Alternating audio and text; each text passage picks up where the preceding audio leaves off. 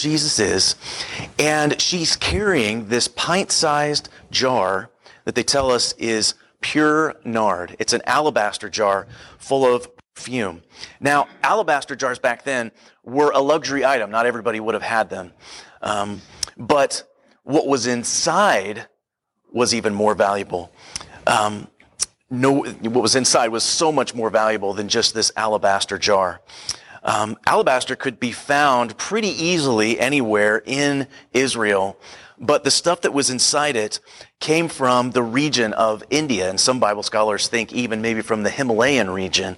And so for that reason, it was extremely valuable. How valuable was it? It tells us that it was worth a year's wages. A year's wages. I don't care how much money you make, that's a lot. That's pretty valuable. And so Mary takes the most expensive, most valuable thing that she has, and she takes it over and she breaks it, because it didn't have like a lid or anything like that. It had to be broken to be poured out. And she breaks it and she pours it over Jesus. The most expensive thing she has, she gives to her Savior. This is such an extravagant act. It's actually been called one of the most extravagant acts of worship in the Scriptures. And she doesn't care who's inside, who else is inside, what they're going to say about her, what they're going to think about her. All she knows is that her Jesus is inside, and she wants to get to him because she has something valuable to offer. I have kind of an old school 3-point sermon today to make it easy. And the first bullet point is talking about true worship. True worship comes from a humble heart. It's interesting to me that this box had to be broken before it could be poured out. It really is impossible to worship the Lord in spirit and truth with a prideful heart if you're full of pride.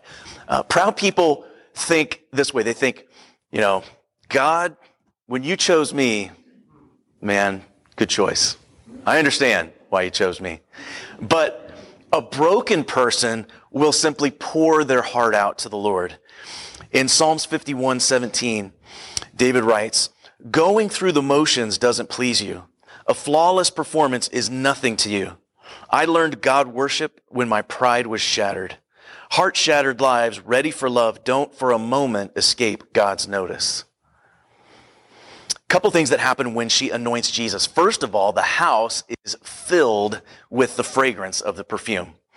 I mean, a little bit goes a long way, but she poured out the entire thing. Was that really necessary?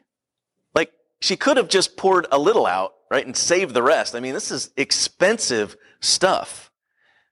But that's what the disciples were thinking as well. That's what they were thinking. They said, we could have actually sold this for a large sum of money and given the money away to the poor. I mean, come on, why was this wasted this way? So I'm not sure how concerned they were about the poor. Maybe they were a little bit embarrassed, because seeing something this extravagant, this overboard, may have made them a little bit uncomfortable.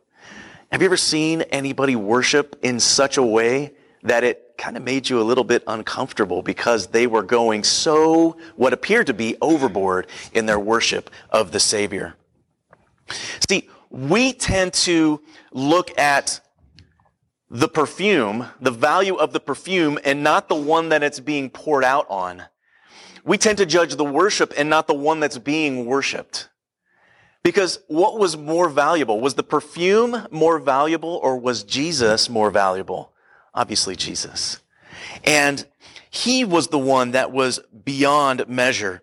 And if she had had a gallon of perfume, she would have poured it all out in that room, because she wanted to spend it all on Jesus. She wasn't holding back. You guys know this if you were with us in Philippians.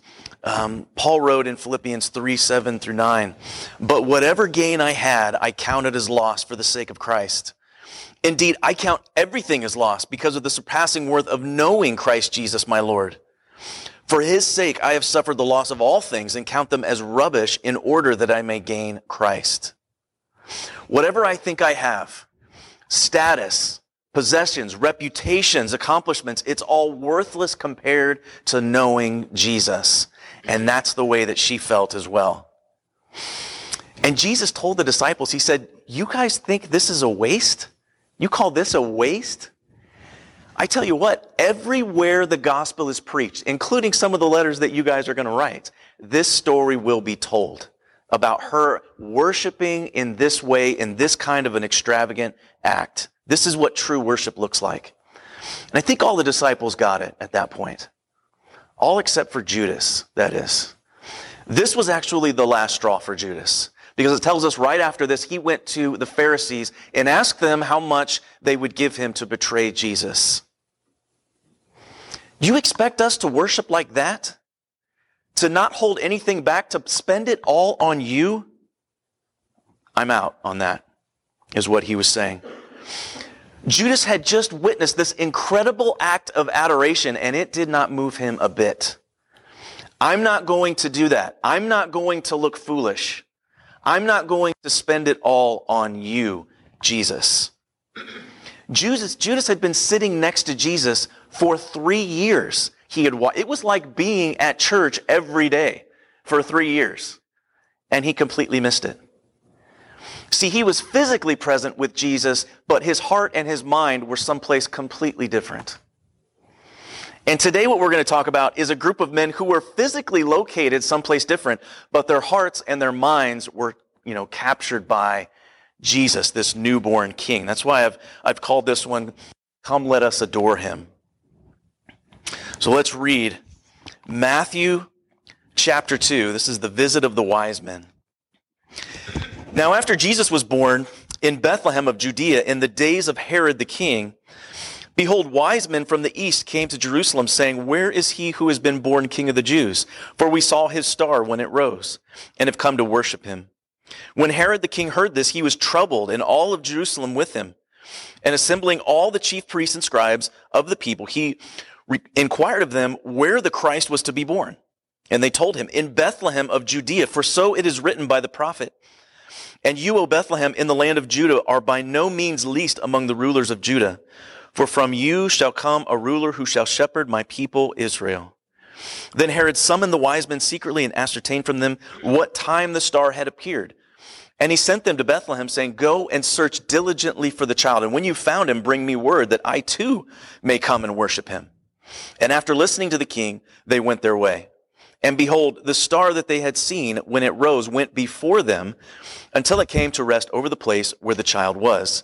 And when they saw the star, they rejoiced exceedingly with great joy. And going into the house, they saw the child with Mary, his mother, and they fell down and they worshipped him. Then, opening their treasures, they offered him gifts, gold, frankincense, and myrrh. And being warned in a dream not to return to Herod, they departed to their own country by another way.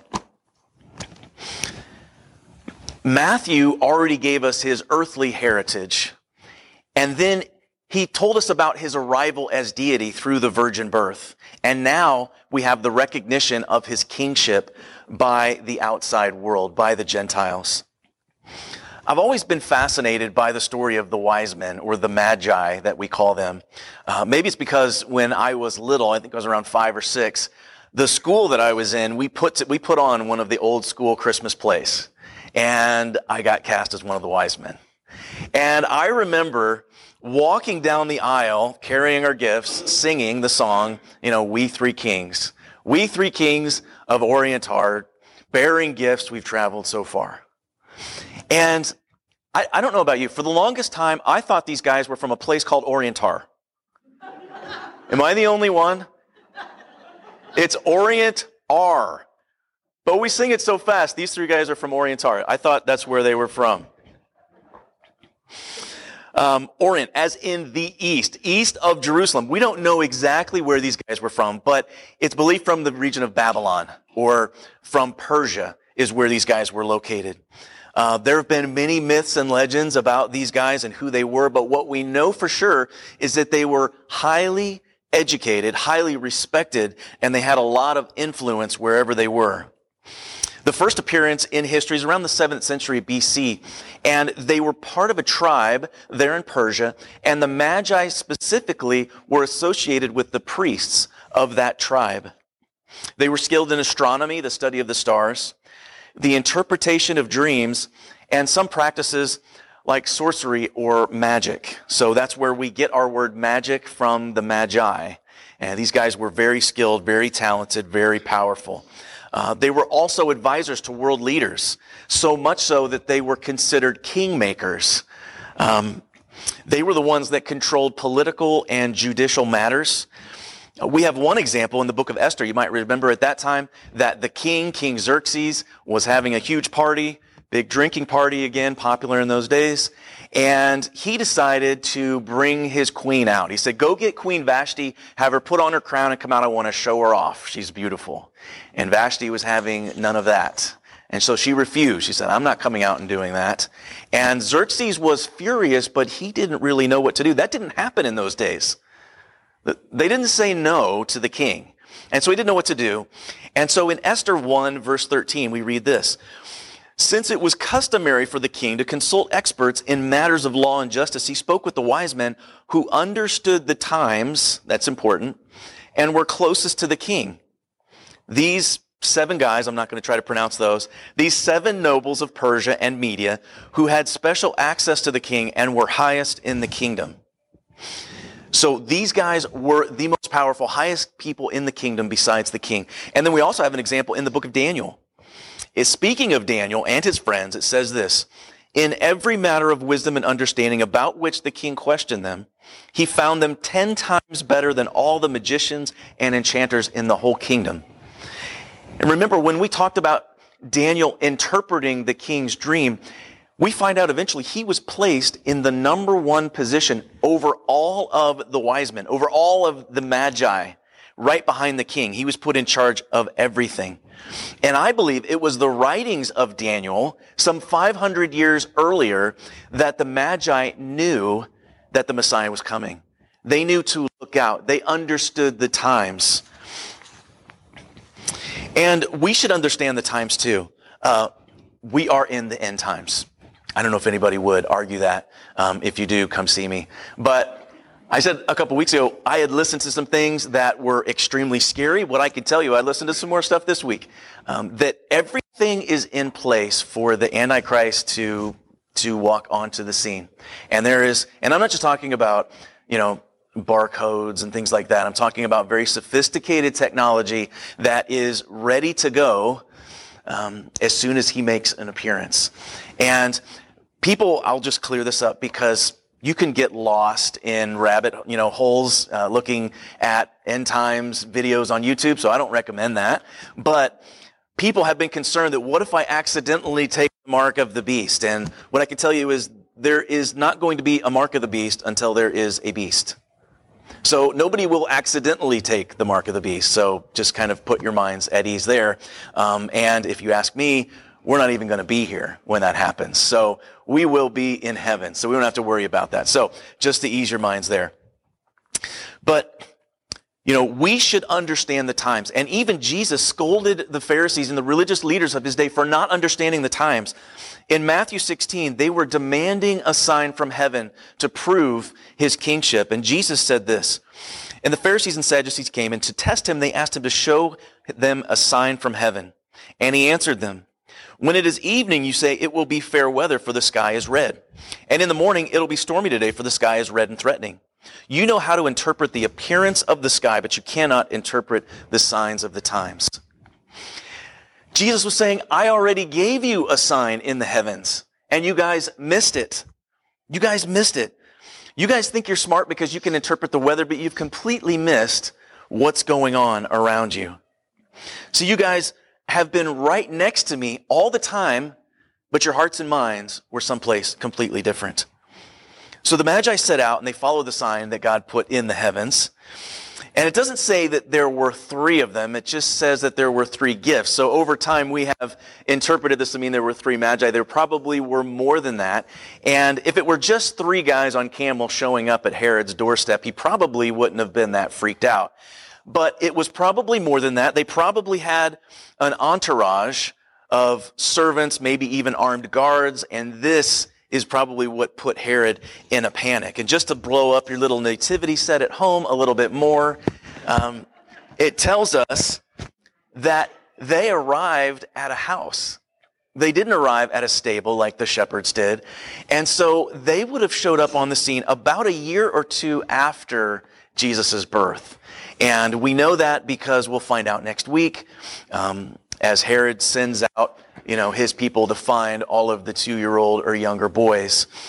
But why did they make this journey? The wise men made this journey hundreds of miles, perilous, to worship Jesus, to worship a baby they didn't even know. And, I'm going to step on a few toes this morning, and I'm just trying to stretch you guys and move you, out of your comfort zone. But we have trouble sometimes waking up on Sunday morning and driving a few miles to worship a Savior that we do know. These guys traveled hundreds of miles to worship Jesus. But there's another important character in this story, and that's a man named Herod. King Herod the Great. In verse 3, it says, when Herod the king heard this, he was troubled, and all of Jerusalem with him. Why was Herod troubled? Well, Herod was troubled because he wasn't really a king. He was a fraud. He was actually put in place by the Romans around 40 BC. So he wasn't an actual king. He wasn't even Jewish. He was an Edomite, which meant that he was a descendant of a guy named Esau. If you remember him, Jacob's older brother.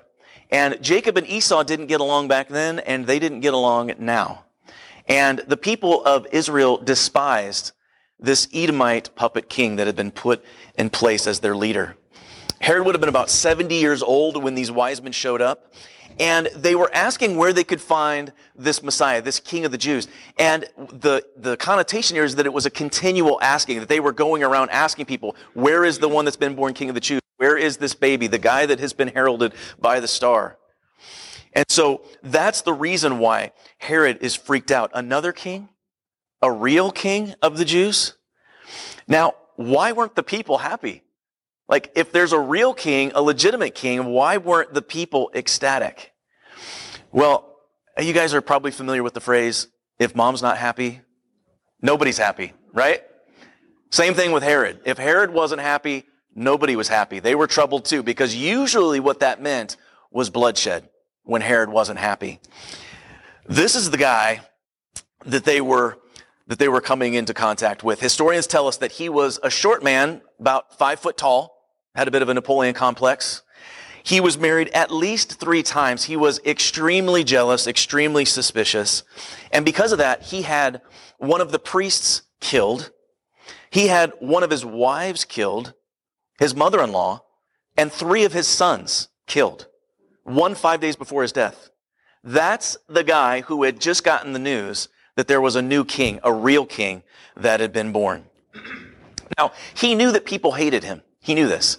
And that when he died, nobody would shed a tear. They would actually want to throw a party when he died.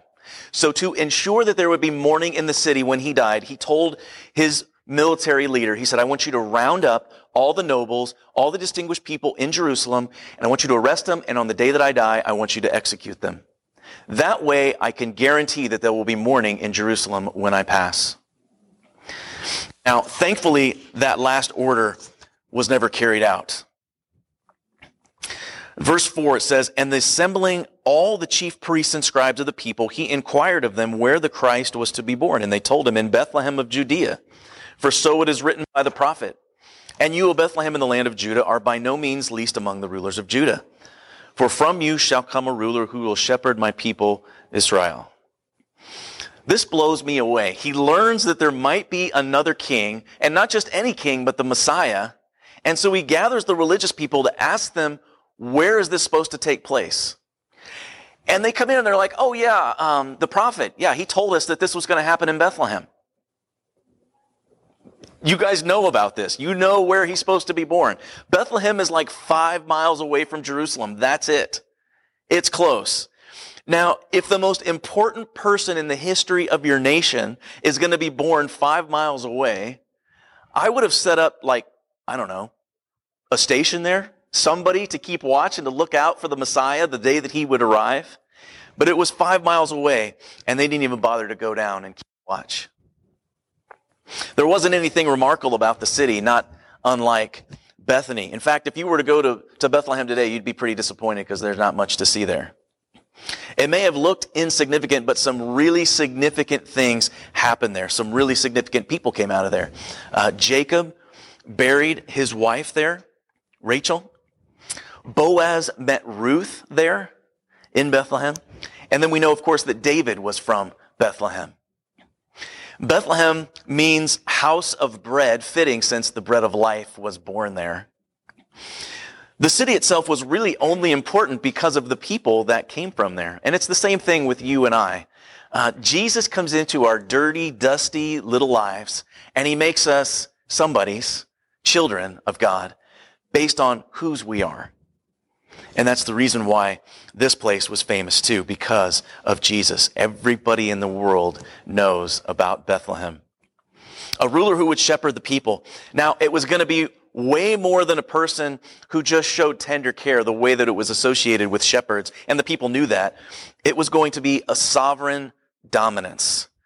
It was going to be one that was legitimate and final and perfect. That's what they were looking for. They were looking for a military leader, actually, somebody that they thought would free them from Roman oppression, not somebody that would just free them spiritually from their sins, what they really needed. They may not have had a perfect idea of who the Messiah was, but they knew enough that they should have recognized him and they should have worshiped him. The Magi knew far less about who the Messiah was going to be, but what they knew, they believed. And what they knew, they acted on, they followed. The Jewish leaders of the day had the letter of the law, but they rejected the one who was the fulfillment of that law. The Magi had very little of it, maybe just what Daniel had written down, but they were remarkably responsive to it. They responded. And that is the second bullet point. Not only does true worship come from a humble heart, but true worship responds appropriately. In verse 7, then Herod summoned the wise men secretly and ascertained from them what time the star had appeared. And he sent them to Bethlehem, saying, go and search diligently for the child, and when you have found him, bring me word, that I too may come and worship him. And after listening to the king, they went on their way, and behold, the star that they had seen when it rose before them, until it came to rest over the place where the child was. And when they saw the star, they rejoiced greatly, exceedingly, with great joy. Here we have several responses to the news that the Messiah King has been born. And it really parallels the same way that people respond today when they hear the message of salvation. Some people are like Herod. They don't want to know anything about him. They just want to get rid of him. Herod was vengeful, and he wanted to lash out, and he wanted to attack, and he wanted to destroy the Messiah. And many in our society today just want him to disappear. They want to destroy the name and the influence of Jesus in our culture. He's a threat, really, to them just living their lives the way they see fit. They don't want to submit their lives to anyone, much less some moral teacher, ancient, from days gone by. And so they act like Herod and completely reject and want to lash out and attack him. Others are like the scribes and the religious leaders of that day. They just plain ignore or pay very little attention to him. Most people fit into this group, and it's a dangerous place to be because it's made up of both people that are completely indifferent and also people that may sit in a pew on Sundays. And I've said this before, but the opposite of love is not hate. The opposite of love is indifference. It's just not caring. I could take it or leave it. Now, we can all agree that ignoring God is the same as rejecting God, but the real danger is for the people that just play at religion. That is, they may show up on Sunday if they feel like it. They may have a Bible at home, but they can't remember the last time that they opened it. They really have no other spiritual nourishment in their life except they be on church on Sunday. Try eating once a week and see how that goes. And then dangle barbecue and pie in front of my face and see what happens. My big temptations, at least. Because that's what we're doing spiritually if we show up and sit in a seat and then we go out into a sin-filled, temptation-filled world. It's not about ritual. It's about relationship. Because if you're apathetic towards the Lord, indifferent towards His Word, then You're not moved to repentance, and you're lumping yourselves in with those who simply ignore him. So, Nathan, are you telling me that there are people who are sitting in church pews today that will not go to heaven? That's what I'm saying. There are people who will sit in churches but won't because they completely are indifferent to Jesus. They are not moved. Judas walked with Jesus for 3 years. He missed it. He was indifferent in the end. In Matthew 7, Jesus is wrapping up his Sermon on the Mount, and he's speaking about false teachers, false believers, and he says that you will know them by their fruit. Now, you can only produce fruit if you are connected to, in relationship with, the vine. If there's no fruit, then there's no connection. And he says this to the crowd in verse 21. It says, not everyone who says to me, Lord, Lord, will enter the kingdom of heaven, but the one who does the will of my Father who's in heaven. And on that day, many will say to me, Lord, Lord, did we not prophesy in your name and cast out demons in your name, do many mighty works in your name? And then I will declare to them, I never knew you. Depart from me, you workers of lawlessness. In Revelations 3, God says, because you're lukewarm, because you're room temperature, you're not cold or hot. If you were hot, I could use you. If you were cold, I could convict you. But because you're lukewarm, I'm going to vomit you out of my mouth. Like, because you're not cold or hot, you're no longer in Christ because I'm going to vomit you up. It makes me sick to my stomach because you have 1 foot in the world and 1 foot in the church.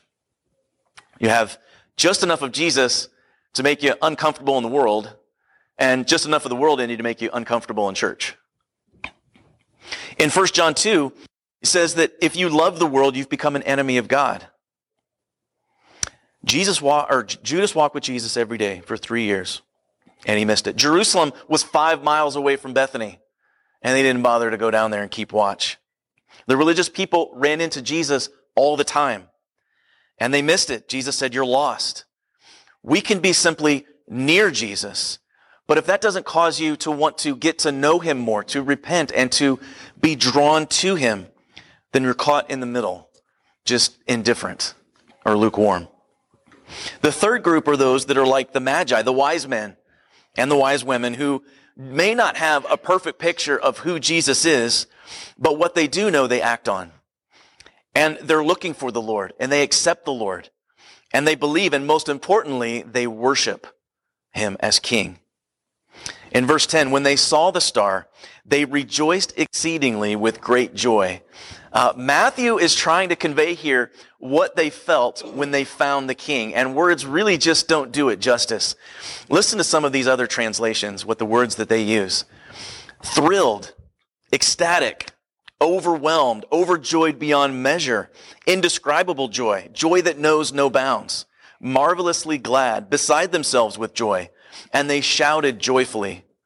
All these words to try to convey how they felt when they finally found Jesus.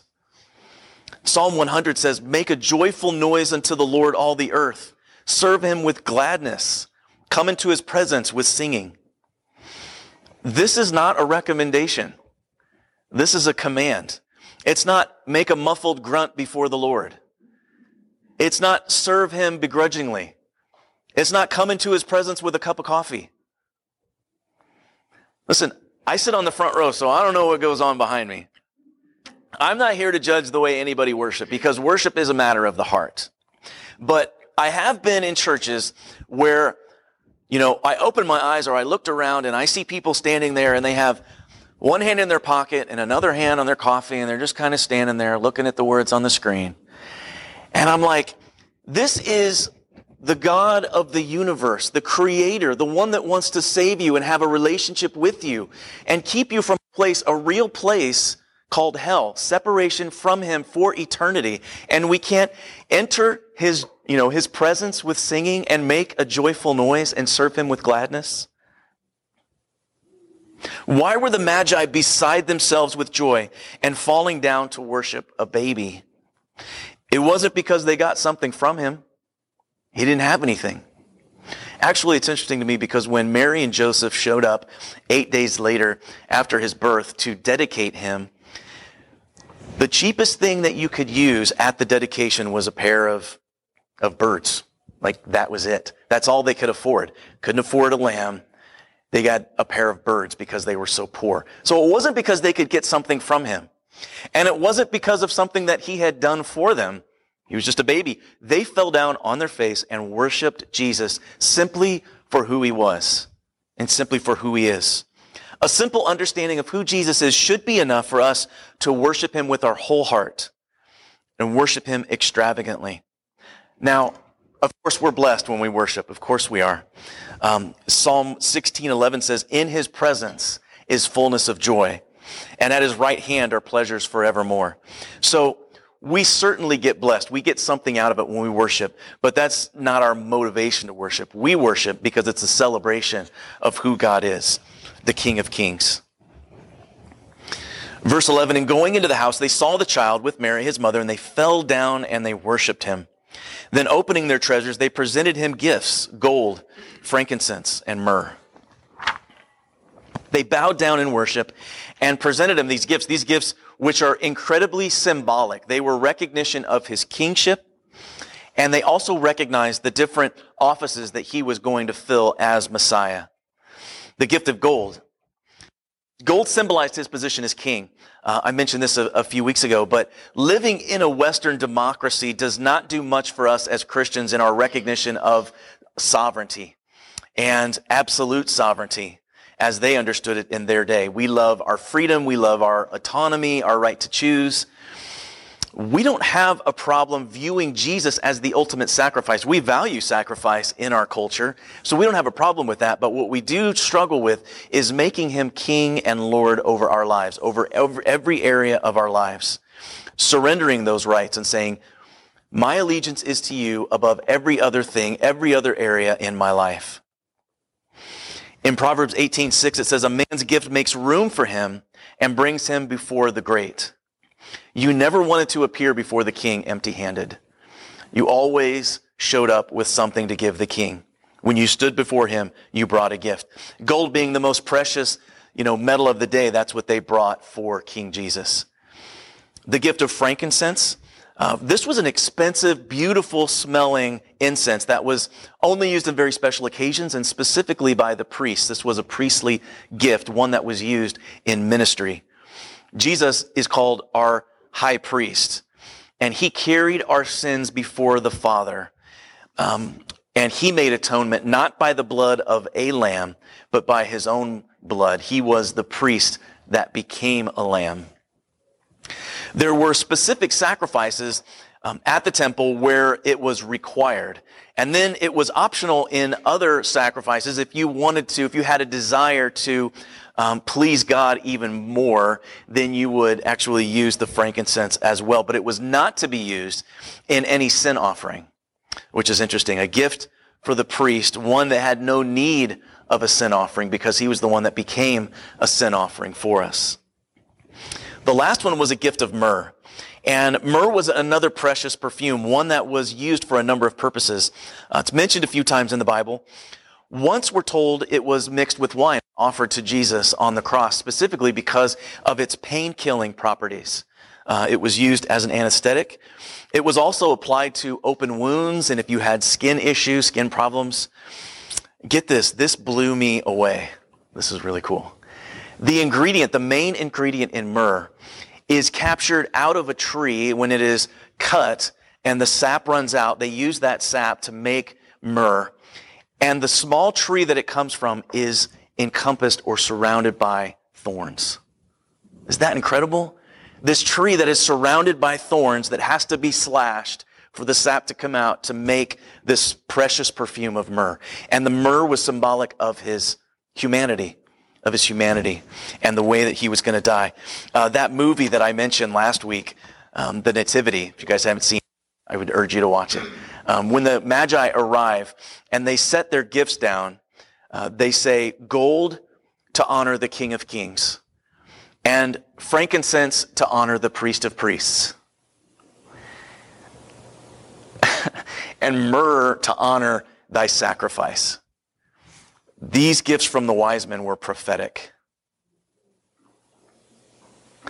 They were also costly. True worship, that's the third bullet point. True worship is always costly. Just like Mary of Bethany. It might cost you your dignity. People might think you're weird. Worshiping a God, honoring a God that we can't see. Closing your eyes, raising your hands, shouting. All of these things that we do. Might cost you financially as you give. Giving is an act of worship. It's submitting to His lordship and honoring Him with what He's given us. Might cost you friends and family. Might cost you relationships. People might say, listen, don't come around here preaching that Jesus stuff to me. I'm glad that it works for you. I'm happy for you. But don't bring it around here. Might cost you some relationship. Might cost you some hobbies that we have to set aside as we intentionally make time for the Lord on Sunday mornings. Church used to be Sunday mornings, Sunday night, and Wednesday nights. We used to set aside all that time for church. Time set aside intentionally to worship the King. Worship is costly, and it should be. Remember David, I talked about this a couple weeks ago. David took the census, and he wasn't supposed to do that. And so God said, there's going to be a penalty for that. You've sinned. And He said, there's going to be a plague for 3 days. It's going to be carried out by an angel of the Lord. And the angel stopped at the threshing floor of a man named Araunah. And David went out there with his entourage, and he says, I want to buy this threshing floor. That's where the angel stopped. I want to build an altar to the Lord. And Araunah said, listen, Your Majesty, all of this is yours. I give it to you. The threshing floor, the wood, the oxen, it's all here. Make your sacrifice. And David said, I insist on paying full price. I will not give an offering to the Lord which costs me nothing. It needs to cost me something. It's costly.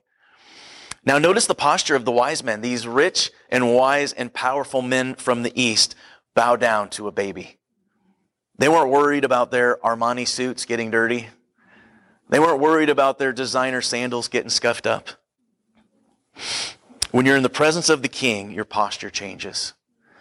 You either have a bowed head or a bowed knee or a bowed face to the ground. You didn't appear before the King without a gift, and you had a posture of respect. Now, we're not to judge the way other people worship because it's a matter of the heart. I grew up in a charismatic church where people would dance around the room and they had tambourines and all kinds of stuff, which is biblical, totally biblical. David was all over the place with his worship. He worshiped foolishly. And he said, I will worship even more foolishly because I will praise the King. So all biblical, but it doesn't matter. We're supposed to be worshiping with our whole heart. See, because doing all of that just for a show doesn't impress God. We can worship completely, solemnly, and pour our hearts out to worship to the Lord. There's a story of an Italian poet who was in church one Sunday, and as part of the church service, they had a lot of rituals and things that they would do during the course of the service. And so he was so caught up in worship, so consumed that day, that he completely missed the rituals. He was so lost, he didn't do them, and he just was standing there. And there were some men in the church who did not like him. And they saw this as a sign of disrespect. And so they ran to the priest and said, listen, this guy was acting very disrespectfully during worship, during our ceremony. And so the priest calls him in and he says, what's the deal? And he said, I got so lost in worship. I was so caught up. And consequently, if these men had been caught up in worship, they wouldn't have noticed that I was so caught up in worship. When I was in school, they explained it this way, Sunday school. They said, you can either you can be a bush, a shrub, and you can just put your hands out like this. Or you can be a bush and you can raise your hands out like this. Or you could be a tree, and raise your hands up, and just kind of sway back and forth. I don't care which one you are. My encouragement is to worship with your whole heart, to spend it all on Him. He's worth it and more. True worship comes from a humble heart. Let go of your pride and approach Him with humility and brokenness. True worship responds appropriately. We're standing before the Creator of the universe, the one that became a man so that you and I could be saved. And true worship is costly. It'll move you out of your comfort zone. That's okay. It'll stretch you personally. That's all right. Might cost you physically, emotionally, financially. He's worth it and more. There was a conference at a Presbyterian church in Omaha, and the people, as they walked in, I wanted to do this so badly, were given helium-filled balloons, right? And they said, at some point in the service, if you feel moved by the Spirit, or if you become overjoyed, you have this sense of joy, then just let go of your balloon. The ceilings are a little high in here. But it said at the end of service, a third of the people were still holding on to their balloons. I would encourage you to let go of your balloons and worship the King. We have communion in front of us today, and as we start this first song, just come up and grab worship or grab communion, which is part of worship. It's an act of worship. And just take it there at your seats. Thank Him for who He is, worship Him for who He is and what He's done for us. And we get to worship Him for what He's done for us and for what we get from Him. The wise men didn't get to do that. They just simply worshiped Him for who He was. But we get to do all of that. So come up and grab communion, and then we will worship Him together.